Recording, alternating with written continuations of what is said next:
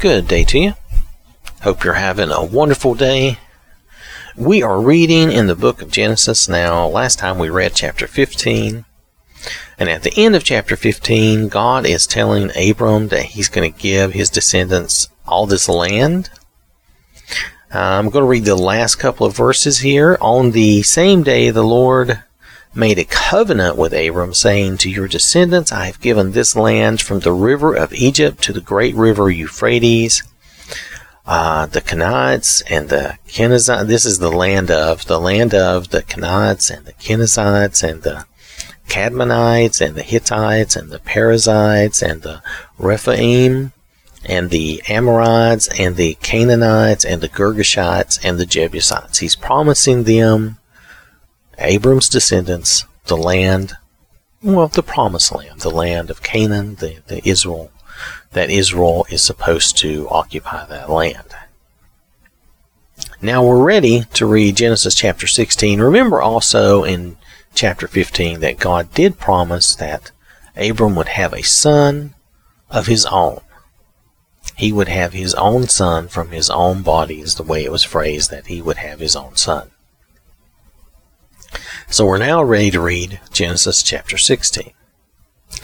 Now Sarai, Abram's wife, had not borne him any children, and she had an Egyptian maid whose name was Hagar. So Sarai said to Abram, "See here, the Lord has prevented me from bearing children. I am asking you to go in to the bed of my maid so that she may bear you a child. Perhaps I will obtain children by her." And Abram listened to Sarai and did as she said. After Abram had lived in the land of Canaan 10 years, Abram's wife Sarai took Hagar, the Egyptian maid, and gave her to her husband to be his secondary wife. He went into the bed of Hagar, and she conceived. And when she realized that she had conceived, she looked with contempt on her mistress, regarding Sarai as insignificant because of her infertility.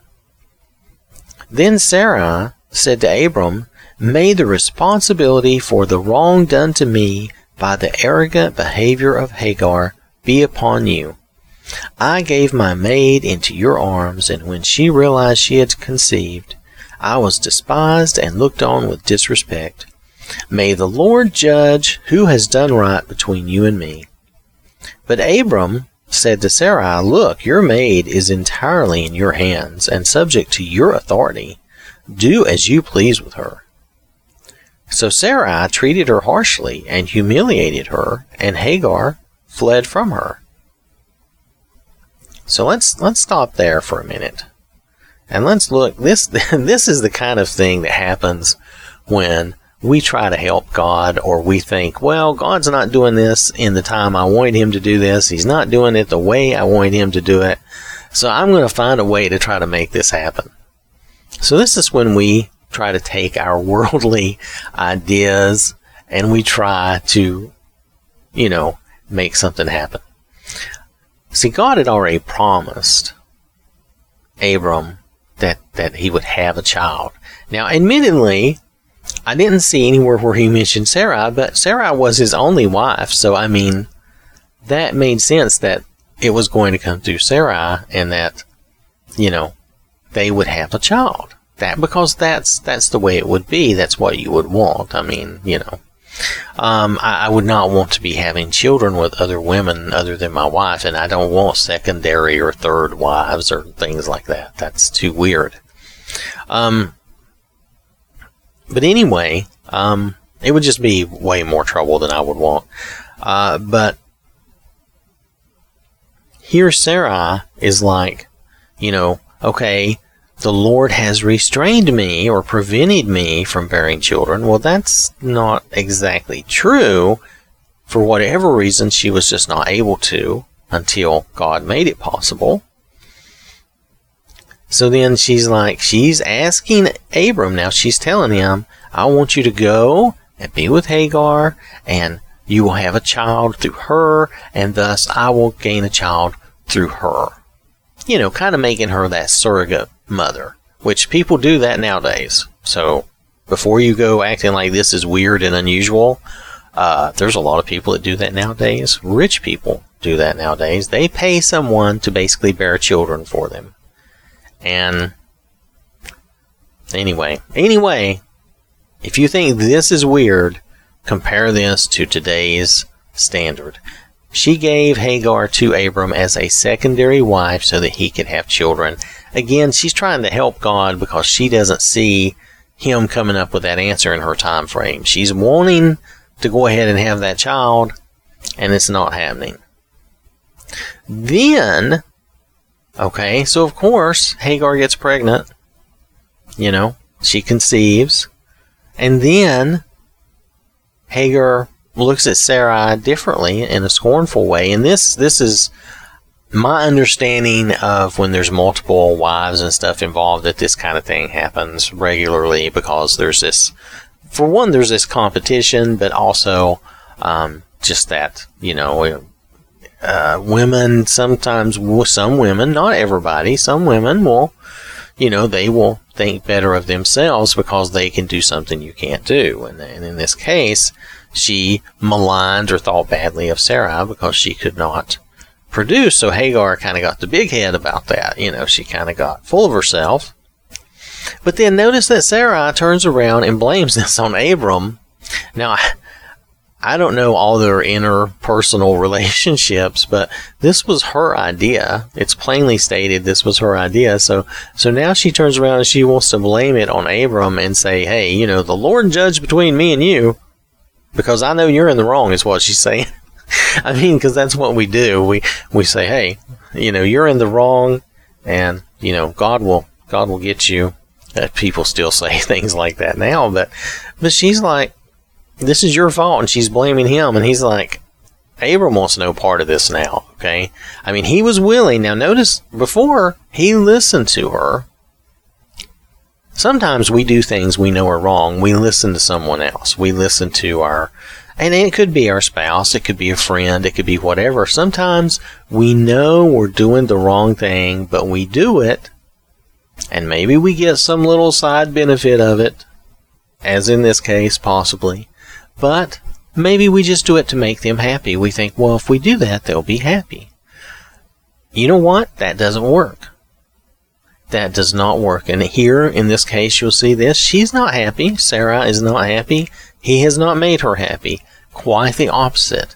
Now, she's angry, and she's unhappy, and things did not turn out the way she wanted. Now, it was her idea, and it is her fault. But Abram also, when somebody asks you to do something that is wrong, and he should have also reminded her to trust and believe in God, then, you need to say no. You need to turn that down, because it also is going to get you into trouble. It's going to put you in a bad light and put you in a bad way. And the ramifications of this overall are just negative. There's just not a lot of good stuff that comes out of this. It puts them in a bad position. It gets them mad at each other, and Abram's like, look, I don't want to have anything to do with this. She's still yours. You have authority over her. Do what you want to do. So he's like, I'm out. I'm out of this. That's not my problem. You deal with it. And, I understand that, Sarai is his priority. So of course he wants her to be happy, and she's his wife, really. Okay. Hagar was just a second, something they were trying to do. But they both should have trusted and remembered God and not have gotten into this. This just made this situation hard for them. Anyway, and so then they mistreat Hagar as a servant, basically a slave. I mean, I don't know for sure. It says servant a lot. It doesn't really say slave. But the inference here to me is that she was theirs, that she worked for them, probably in return for shelter and food and everything else, which is not exactly slavery now. I mean, but in a way it sounds like too she may have been kind of their property. So we're touching on a area where since it doesn't absolutely say, it's hard for me to know. You notice they did let her leave. She left. She fled from her. And it's not like they were going after her to hunt her down. But she left. Hagar left. So, just something to notice. So I don't think she was truly like a slave, but I think she was a servant in their household. And back then, you would serve a rich, which we know Abram was well-to-do, was well off, that you would serve them and, room and board, and food and all that. You would get all of these things and you would serve them. You would be a servant in their household and you would be available to them a lot. And it would be akin to or close, but you wouldn't really be their property or be a slave. If you wanted to leave, of course, you would be free to leave. And that's how it sounds here.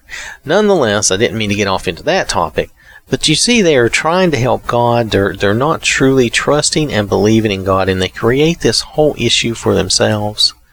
And, we don't want to do that. We want to trust God and wait on God and do things in a proper, orderly, correct fashion. There's no need to think we can take moral shortcuts, especially, and get where we want to be, because we can't. We can't. We have to do things in the proper way, in the proper manner. Alright, I'm going to continue on, because that's just the first 6 verses. But the angel of the Lord found her, Hagar. Remember, Hagar had just fled. But the angel of the Lord found her by a spring of water in the wilderness on the road to Egypt by the way of Shur. And he said, Hagar, Sarai's maid, where did you come from and where are you going? And she said, I am running away from my mistress Sarai. The angel of the Lord said to her, go back to your mistress and submit humbly to her authority. Then the angel of the Lord said to her, I will greatly multiply your descendants, so that they will be too many to count. The angel of the Lord continued, behold, you are with child, and you will bear a son, and you shall name him Ishmael. God hears, because the Lord has heard and paid attention to your persecution, your suffering. He, Ishmael, will be a wild donkey of a man. His hand will be against every man, continually fighting, and every man's hand against him. And he will dwell in defiance of all his brothers. So I'm reading this. He will be a wild donkey of a man. His hand will be against every man, continually fighting, and every man's hand against him. And he will dwell in defiance of all his brothers. I'm not sure this is like a great thing. This sounds like he will be someone who's basically out of control and always in contention and always fighting and arguing, and he will be against everybody and everybody will be against him, and he will dwell in defiance of all his brothers. Okay, that's what the Lord. Let's see, that's what let me make sure I say this right. The angel of the Lord has said that, so that's how Ishmael will be. Then she called the name of the Lord who spoke to her, you are God who sees. For she said, have I not even here in the wilderness remained alive after seeing him who sees me with understanding and compassion? In other words, she recognized that that God was having compassion on her. Therefore, the well was called Bir Lahai-Roi. That's going to be as good as I get. Well of the living one who sees me. That's the translation. It is between Kadesh and Bered. So, she appreciated the Lord, the angel of the Lord, coming to her. And notice the blessing, I will greatly multiply your descendants. Well, this is already a descendant of Abram's, so don't take this the wrong way, but automatically it's going to also be a part of that descendant's promise. So these descendants are going to multiply. And here again, it's being reaffirmed that these descendants will multiply. Even though this was not the correct or proper descendants. This is still a descendant of Abram's. So Hagar gave birth to Abram's son, and Abram named his son to whom Hagar gave birth Ishmael. God hears. Abraham was 86 years old when Hagar gave birth to Ishmael. So that is the end of this chapter. Ishmael is born, but he's not going to be the true heir either. And really, Ishmael came about due to Sarai and Abram just having, maybe it's just a short-term lapse, or, but it's just, it's just a lack of faith that they create this bad issue for themselves. And, or maybe the lack of faith is more on her part, and maybe Abram just went along to make her happy. Nonetheless, I think it still is something we can learn from. When we don't follow God and do things correctly and properly in His time and in His way, all His rules, all His laws, all these things we read, all His wisdom is to help guide us and lead us through this life in a good way so that we have good results and we don't have all these bad situations. This is just another example of when we get off the right path and into the weeds, or we get off into the ditch, or however you want to think of that, we create problems for ourselves. And that's what they did here. They created their own little problem and their own trouble. And then, in the end, though, they did have, Abram did have Ishmael with Hagar. So it wasn't, I can't say that everything, all of it was totally negative. God will turn around things when we've made mistakes. He'll turn around things and help us find a way to get something good out of that. Okay? But nonetheless, they could have avoided this whole issue had they just been a little more patient, and had they trusted and relied on God and done things in His order the proper way. Alright, so that is Genesis chapter 16. I want to thank you for listening. Hope you have a wonderful day. May God bless you and keep you safe. And remember, God loves you.